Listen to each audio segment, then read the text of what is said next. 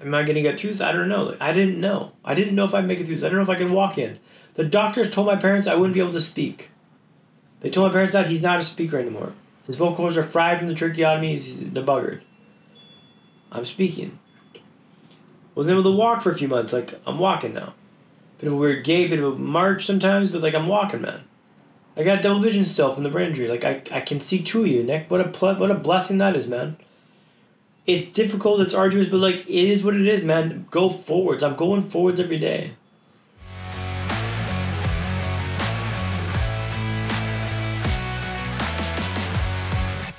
Hello and welcome to the Mindset and Self-Mastery Show. Today on the show, I've got Dan McQueen. Dan, welcome to the show. How you doing? Very well. Thanks, Nick, for having me. Yeah, absolutely. I appreciate being on, man. Hey, why don't you tell us, what do you do for a living, and what's one thing that most people don't know about you that's maybe a little odd or bizarre? So I'm a professional speaker based in Vancouver, BC. One thing people don't know about me is that, I was going to say I'm a survivor of traumatic brain injury, but I think everyone knows that about me now. I used to live in London for the past 10 years, so I'm recently back from London after 10 years abroad. Wow. What brought you to London? I did a master's in Sweden, figured I'd continue the European adventure. Nice. London was an area where English was not going to be an issue, language was not going to be an issue, so I moved there. And, this happened in London, so it kind of prolonged my stay longer than it would have, but London's a great city. I really enjoyed it. It's got a lot of vibrancy, a lot of culture, a lot of food. The food there is incredible. It's a great city to live. It's just a bit of an adjustment, but lots of love for London. So you were in Sweden for a bit. Was that just a couple of years? Was that a few months or what? 1 year I did a master's there in Sweden, Malmo, very south of Malmo. Wow. And then to be able to pick London to go to, was that something? Did you have any friends there, or were you just like, I'm just going to show the hell up, and find a place, find a flat, and I'll be good? Yeah, no, I had a friend who I stayed with for the first 3-4 months in London, Heidi Klassen, shout out. I lived on her floor for 4 months on a mattress. She was very accommodating. I was this degenerate, homeless, workless guy who was living on her floor. Her mom was like, "Is that guy still on your floor?" She's like, "Yeah, he's right here." She turned the computer around like, "Hi, Heidi's mom." But I wasn't able to make a go of London because of her generosity, and that allowed me to get my job there at Hootsuite, and then I managed to get a flat with a buddy. Nice. 4 beers later, I managed to get an interview the next week, and that's kind of my adventure in London beginning that way. So it was a bit of a fly by the seat of your pants adventure. That's pretty cool. So how did you enjoy working at Hootsuite, and what did you do there? Yeah, I really enjoyed it. I started off in support, which is not my favorite because I'm not the most technically gifted guy. And the questions you get, be like, oh my goodness, I need to stall this until the real tech support comes online in Vancouver. Yeah, I need help. But then I moved on to implementation, which was really my vibe. It was great because you were like honeymoon period of the clients. Like they sign up for Hootsuite. If they pay for services, they get someone like myself. I set up the account for you. I train you on the account. Traditionally, it'd be like 4 sessions, or so: kickoff call, an admin call, an end user call, and an analyst call. And you have that for maybe 12 to 15 clients, 12, maybe 15 to 17 clients at times, at various stages of the process. And you push them through the process to try and get high adoption. Adoption was like people using the platform on a monthly basis. It was a great job. Worked for EMEA, so Europe, Middle East, and Africa. Widespread of clientele. From the south of Italy to like South Africa to Saudi Arabia, like you got a way different variety of working styles and vibes. I learned a lot, made lots of mistakes, made lots of happy customers, but also made lots of mistakes as well. But it was a great job. Hootsuite was great to me when this happened. Like this injury happened in London when I was working for Hootsuite. They were phenomenal for me, and I got lots of gratitude for them. So let's jump kind of right into that then. Tell us about the day that it happened, and why don't you start off for the audience that doesn't know what had happened? Like, give us the baby in the bathwater sort of thing. Yeah, for sure. So I had a brain hemorrhage in 2014. What had been happening was I was having these headaches that were getting really bad over the course of a few weeks, and I was taking painkillers like candy for them. I went to A&E twice, which is accident and emergency in the UK. They thought it was vertigo and they sent me home, but on the second visit, on the way out, they told me if the headaches were to continue, I could get my eyes checked in an optometrist to like see what was going on. I went to the optometrist the next day because the headaches were pounding and the medication was doing nothing. The optometrist, Mr. Patel, stopped the exam midway through the exam and left the room. He came back a few minutes later with a sealed envelope and he told me, "You need to go directly to Moorfields Hospital." So which I did. No, I didn't do that at all. I went home first to grab a Jack Reacher book by Lee Child. I grabbed a bite to eat and I grabbed some phone charger. Managed to get my way to Moorfields Hospital. They ran the same test and escalated me to Charing Cross Hospital. It turns out, Nick, that I had a dangerous buildup of pressure in my brain caused from a non-cancerous system at. It turns out I required emergency brain surgery tomorrow. Turns out my world was about to change altogether. So after a frantic back and forth with folks in Canada, my mom was coming to London the next day. I was on the operating table, she was flying to London. On the operating table, I had a brain hemorrhage, a massive bleed in the brain. They think the cyst burst when they operated. She lands and finds I'm in critical condition. I was in a coma for 4 weeks, but was in and out of consciousness for months after this. Things were dicey, touch and go. When all was said and done, I was learning how to walk, talk, and smile again in London. That was 2014, so that was a few years back. That's kind of what kicked everything off there, Nick. That must have been crazy for, let's just talk about your mom for a second. For her to get onto a plane, not have any idea what's going on. She's just up in the air. And when she lands, her baby's basically on his deathbed. And for you to not know exactly what's going on, because you're under at that point, you had mentioned that it burst. Was that any malpractice? Was there anything that the doctors had done, or was it just kind of the timing of it? You know what? I went to A&E twice. They misdiagnosed it as what it was. They didn't know it was how severe it was. It was not malpractice. It was just they just missed it. No blame, no blame, anything like that. They saved my life on a number of occasions. The doctors were phenomenal in London. I got nothing but love for the doctors in London. This was a card in my hand and it happened to come up. And it went sideways on me. And that's as simple as that. So when you woke up, and kind of take us through what the next couple of weeks, couple of months even looked like for you to be able to understand what happened, become aware of it, and then start to put the pieces together. Can you give us some detail of that? Yeah, for sure. So I woke up I was in and out of consciousness for months after the coma, right? So I woke up, my mom, dad, and brother around the bed. I'm trying to speak, but I can't talk because I had a tracheotomy removed and it took me a few months to get my voice box back. So I pointed to my brother and I go, "You, give me a pen and paper." I wrote down, "Get me out of here." And I showed it to him. Yeah, man, make it happen. I'm hooked up to 13 tubes and hoses. My one eye's wonky as hell. Dude, you're not going anywhere. My initial reaction was this looks expensive. Yeah. I was a Canadian. I was a European living in London, so I was entitled to medical coverage, which was all good. I was on the up and up, but I was this looks bad. I was told after, Dan, you had a brain hemorrhage, you're in a coma, you can't use your left leg. I couldn't speak for a few weeks, right? So it was all frustrating because I'm trying to communicate, but I can't. And I'm being told, look, the life as you knew it before is now gone. This is your current situation. You are bedridden. My attention span was, I got a few minutes here, a few minutes there. But it quickly became apparent to me how much the mental aspect was going to play into this. It's not what happens to you, but how you react to it that matters. It's not what happens to you, but how you react to it that matters. Now, that took probably about a month for me to get my terms with it, to come to terms with what happened, right? The brain hemorrhage flattened me. It flattened me. I was healthy, vibrant guy, played a lot of sports, big nights out. I was quite social. To get that taken away in an instant, and then you're bedridden. To get into the wheelchair took 45 minutes, then 40, then 35, then 30. It was arduous, difficult. It was not easy at all. And I slowly rationalized, after about a month of being sorry for myself, look, feeling sorry for yourself is not an adequate way to get through this situation. You can feel sorry for yourself all you want, but that's not going to get you forwards. Acceptance, as tough as this is to hear, I'm going to tell it to you straight. Acceptance is the best thing you can do to move yourself forwards. Mm-hmm. The faster you can accept something, the faster you can move forward and deal with it. It's not fair that it happened. You're right. It's not fair. You have to follow up with the next question, which is what and what? What do you expect to have happen because of that? Well, it's not fair. It shouldn't have happened to me. Okay. And what? Yeah. Eventually you tire out of the and what's. Okay. Wishing something didn't happen is not going to get me forward. The way you get forward is you accept what happened, you take stock of where you're at, and you make steps to progressively move forwards.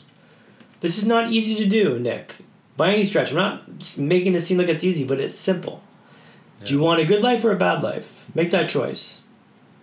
You want a good life? Okay, well then you got to get up and try to get in the wheelchair faster.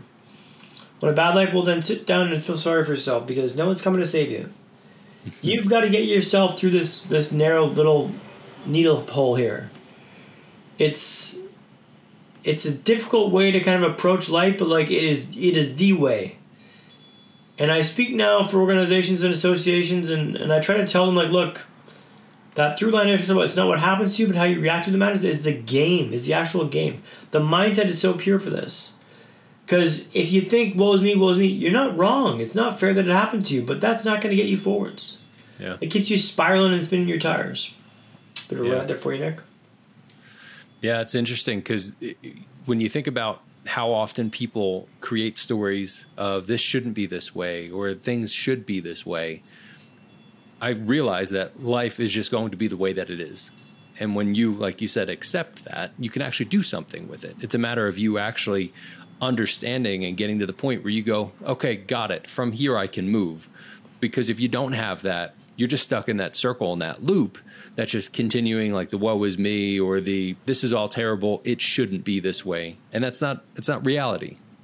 Yeah, it's not like you're not wrong to think it's not fair because it's not fair. But like, no one's coming to save you, man. Like no one's coming to walk down the hallway. Oh, Dan, I see a line here. Let me help you walk through the hallway here. It's like you've got to do that yourself, and you got to make that choice in your mind. Like, am I going to go forward or am I going to stay here and swallow my self-pity? Like, I refuse to go down the pity spiral, the woe is me pity spiral, because that's a dangerous spiral, man. I don't think I can recover from that tailspin. Going down, down the Drano. Like, it's just like you're finished. So every day I wake up, I'm better than yesterday. I'm trying to do better than yesterday. I'm trying to like be intentional with my vibe, my way I present myself, the way I show up for work, and everything like this. I'm intentionally going after what I want. And it's not easy for people to hear, like, look, you got to accept it, but like, that's how you get through this stuff. I don't know what to tell you. Like I had to step. So the initial hemorrhage it took me about a month to get myself in this mental state where I could navigate this, right? I had a setback after a year working through rehab. I'm jumping ahead here a bit, Nick. Apologies if you want to go to this a bit later. You're good. After a year working through rehab, learning how to walk, talk, and smile again, doing vocational therapy, physical therapy, occupational therapy. Eventually I made it back to work. 2 half days, nothing heroic here. I'm like looking at emails, being social, being back at the office. I'm like, this is awesome. This is fucking great. And then I had a bit of a setback. And by setback, Nick, I mean I was found unconscious in my flat by my mom.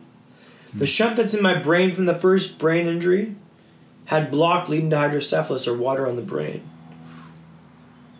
It required emergency brain surgery. I was rushed to the hospital in an ambulance. I woke up in that hospital bed hearing the beeping noise, the heart rate monitor going off, like beep, beep. What happened? Well, Dad, you had a second brain surgery. We got the blockage, but you're back in the hospital. You had to have emergency brain surgery. I'm like, so everything I've been working for a year was taken away from me? Like the carpet was ripped underneath my legs. I talk about recovery, Nick, like a W. So the first setback is the first tip of the W. Recovery is maybe back up halfway. The second setback is not where the first one was, but much lower. I call this the depths of the human experience, where your dreams and hopes are snickered at, where you're like everything you thought you've been working for was taken away from you. You thought you had a chance there, bud. Ha ha ha ha. I'd already done rehab, so I wasn't able to go back to rehab in person. My mom fought tooth and nail to get me rehab, like remote rehab, which helped a lot. But this was so much lower than the first setback because the first setback was a joke compared to this. I had all that help. The second setback was like, okay, you're out of the system, you've done this, you recovered. It's like, well, yeah, but I had a second brain surgery. Yeah. And that took me about a week to come to terms with that, like to be settled up with that and be like, okay, damn, this is not fair this happened, but like, guess what? it's not, no one cares if it's fair. Like, this is your lot, this is your card, you got to play this hand. And that took everything to get through that. Like, that was the deepest and darkest time for my family. Because everything you've been working for a year was ripped from underneath you, and you thought you were making progress and making gains and back at work, and everyone's like, oh, damn, good to see you back at work. And like, no, bud, like, you're back at square one. Like, except it's a year later on, and you should be making progress and it's taken away from you. So that's like, that's the real shit, man. Like, that's the stuff that's like, you find out where your gumption really is at. I lost my job this past summer, Nick. I worked at Hootsuite till last summer. They had a round of downsizing last summer. I was on the wrong side of a spreadsheet. I got let go from a job that I worked at for 9.5 years, a job that I loved. I got nothing but love for Hootsuite. That job loss, it was a bit of a shot, right? 9.5 years at this company. I gave myself an afternoon. I had some margaritas. I decided then and there, Dan, you are a speaker starting tomorrow, which means you need a computer today. I didn't get over this in a week, in an afternoon, but I made the choice in an afternoon to get a new computer. The faster you can get to acceptance, the first setback, the second setback, the job loss, the faster you can take off in the other direction. That afternoon, I'm a speaker tomorrow. I bought a computer, and I've been chasing this down ever since. Like, the faster you get to acceptance, the faster you can make steps to rectify stuff. And that's what I try to tell people is like, look, it's not fair, but like, where will that get you? Wishing something didn't happen is not an active way to resolve it. It's a bit of a tangent for you, Nick. I appreciate it. I mean, there's a lot that's in that. And I think one of the big things that I always look for, the takeaways for people, and something that has been coming into my mind throughout everything you're saying is we as people don't have to have brain surgery to get the point that you're talking about. You, unfortunately, and sort of fortunately, I guess, needed to be able to be where you're at so you can be the influence that you are and the inspiration that you are and to be fucking real and honest with it. One of the things I've enjoyed about you, even watching some of the stuff before you joined the show and just doing some of our own research, was how honest and real you were. It's not like you're out there rah-rah. You're like, this shit happened. This sucked, but you get through it and you figure it the fuck out. Yeah, it's like, I pride myself on being authentic and real. And like, I gave a talk at Hootsuite last year, and when he goes, damn, that talk was awesome. It was real punk rock. And I'm like, fuck yeah, man, that's cool, because I've really polished the talk a lot. To hear it's like it's still punk rock is pretty cool, because like, I'm trying to be raw and honest and just like wear it on my sleeve and tell you like, hey man, this is like motivation, for instance. Like, motivation for me came from a very dark place. Someone telling me I couldn't do something. The way the nurse got me talking again, where she took me down to the park, Nick, and she told me, hey, those kids across the park, Dan, they don't think you're good enough to talk, Dan. They don't think you're good enough to talk. Ooh. Which is like a bold move on the nurse's part, right? But she had talked about family and knew that, like, that would motivate me, right? Yeah. And I yelled across the park, like, you motherfucker. Like, I found my voice. But, like, it took that jarring fuck you attitude to get going. And, like, that's real, man. Like, don't think motivation's got to come from this, like, holistic, helpful place. Like, whatever works, ride that wave down. Don't judge the motivation. If it works for you, great. Yeah. Don't try to reinvent how you get motivated. Like, harness motivation and ride that wave. I'm now trying to transition motivation to service, helping people. Because when motivation comes from proving you wrong, when I prove you wrong, it's gone like it never existed. When I'm service and helping you, your success is my success, and I can sustain that motivation long term. Very actively transitioning my motivation. Now that's a very intentional move on my part, but like, that's the real talk, man. Because like, I don't care how you think it should be, man. This is how it was for me and is now. Yeah. And if you find yourself down a dark hole, like thinking about how it should be is not going to do much for you when you think about how it is. How it is not always pretty. It's not always clean and neat. It's raw, dirty, and provocative. And like, that's what works.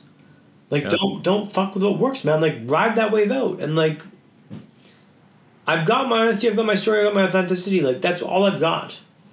And I can just tell you what I experienced, what I felt. Yeah. And that's what I'm trying to do, is just show you a way through, because also I did these brain scans. I'm going a bit off the map here, but like, I'll just go with me here, Nick. I did these brain scans 2 months ago at this brain injury clinic in Vancouver, like top of the range, one of the best. They had a footballer flying from London like 2 months ago after an injury to see if they got a concussion. Wasn't able to find the name. I inquired. But they ran these tests and they found that my brain was shockingly average, okay? No, they didn't say shockingly average, just said average. I say shockingly average because I think like I'm going to have some outlying things. I've recovered so well. There's got to be some real spikes of like awesomeness in my brain. No, shockingly average. Which is a brain injury survivor, 2-time brain injury survivor, that's great. That means like my brain's healed, recovered, meditation's building up those neural pathways is great. But it also means that like I've been able to see because I've been able to lean into my mindset. I've been able to be nose over toes on my board, riding this wave down, and lean into that full stop. That kind of shows me that like, look, I'm no better or smarter than anyone here, but I've chosen to go forward and I've chosen to lean into my mindset. Everything I do is leaning on the tippy toes of this board to ride this wave down, and that's working. Which means you can do it too. Which means I'm no better than anyone else here. Like, that's empowering. That's cool to hear because it means that I'm not gifted or special, but I've chosen to go forwards. And you can too, man. Why can't you?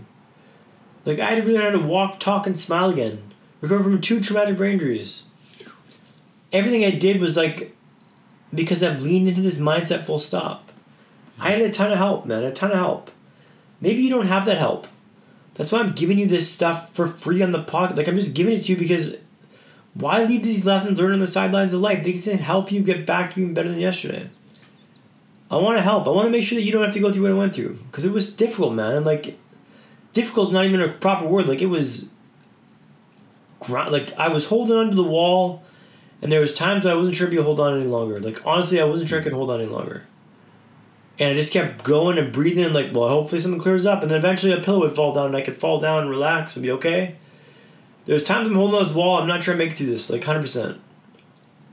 Like, I say it's my second crack at things, it's like more like 4th or 5th. Like, this is real talk, man, and like, it's not me dramatic, but like, to tell you what matters when you flatten on the ground, like counting your next one and like what matters to keep to talk of your life, what actually does matter, what actually means the most to you, like that's what matters to you, and that's what I want to talk to you about and help you shift your perspective, right?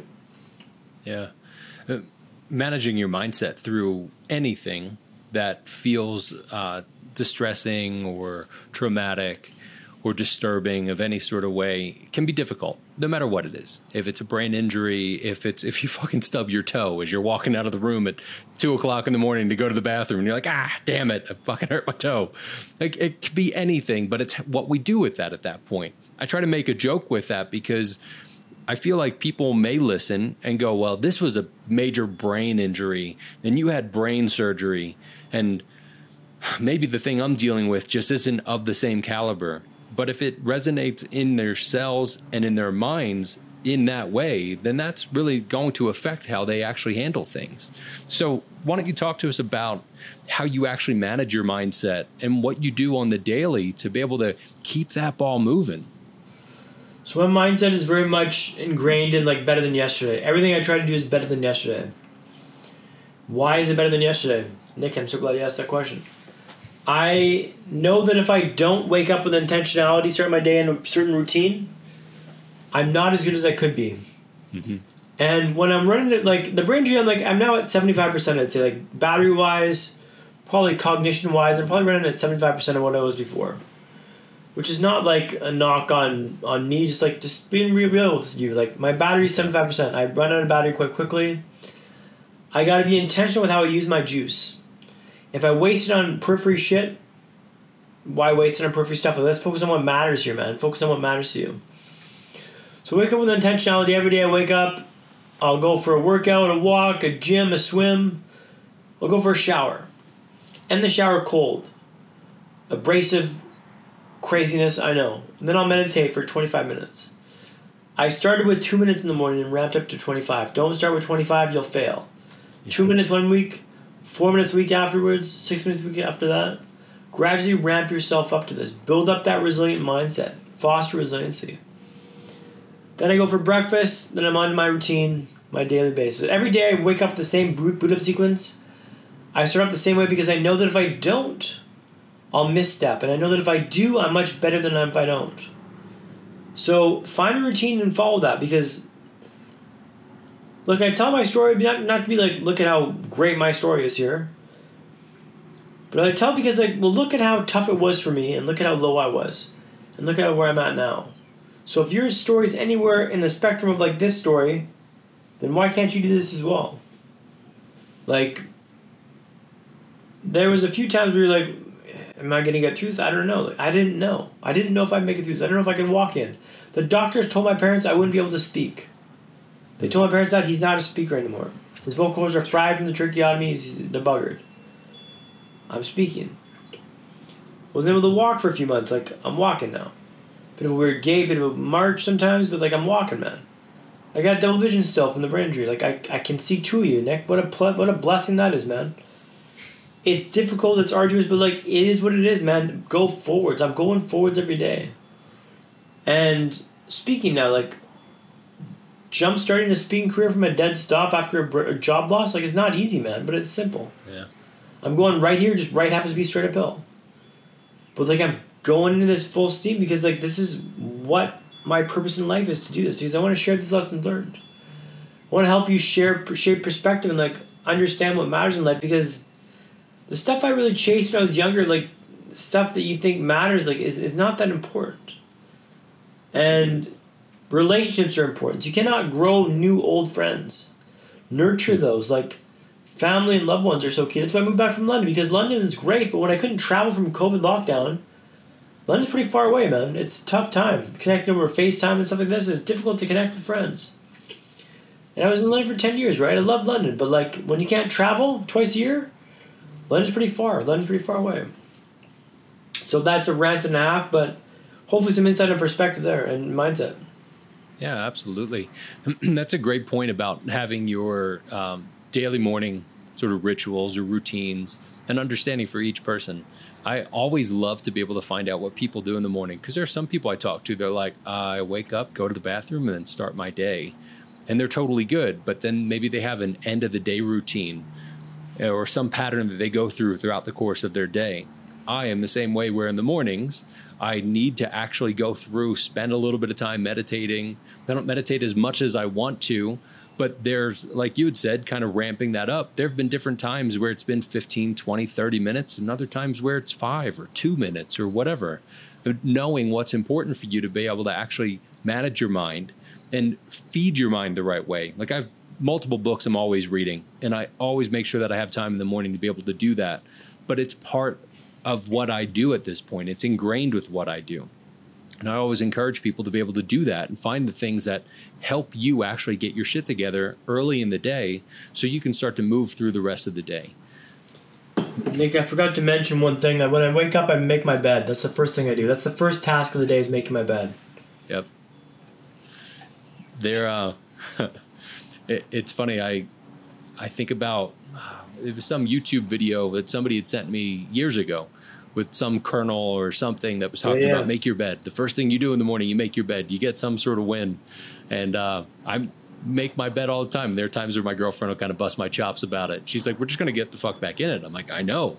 But if I take this moment and just fix up the bed, it's the first thing I get knocked out. It's such a keystone habit, and like, I can't tell you how much value this gets. Like, I've heard so many comments after my talks is like, Dan, I make my bed now because of your talk. I'm like, cool. Like, and like, to think I'm responsible for making your bed is ridiculous, because growing up I never made my bed.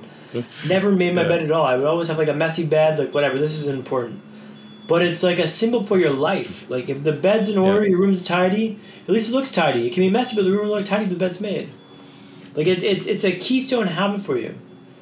And one of the best habits I picked up from the brain injury. What an interesting thing to think, even in that simple way of like growing up, you never made your bed, but now that's something that you're helping others get that win, that first win of the day, to be able to do it. So on that note, Dan, what's that one piece of advice that you'd give somebody that's on their path towards self-mastery? Mood follows action. Get into your body. Rich Roll. I stole that from Rich Roll. Get into your body, whether it be a walk, a swim, a gym. Get a sweat on and earn it, man. Like, you get one body. Maintain it. It's much easier to maintain it than it is to start from a dead stop once you let it go for a few years. Every day I work out.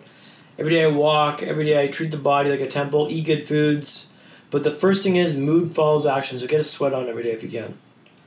That's what I recommend to your listeners there, Nick. Great advice. I appreciate that. So before we wrap this up, hey, why don't you tell the audience where they can find you and where they can connect with you, and if there's anything else you want to add. Yeah, thanks, Nick. So I'm a speaker. You can find me at McQueenDan.com, MacQueen Dan.com. Speaking internationally, online and in person, around the way. I'm McQueen Dan across all the socials, but McQueenDan.com, and you can find all the information there. That's awesome. Well, man, it's been absolutely awesome to have you. I appreciate you jumping on, talking about everything, and being as real as you are. Thank you so much for your time, Dan. Hey, Nick, I appreciate you. Thank you.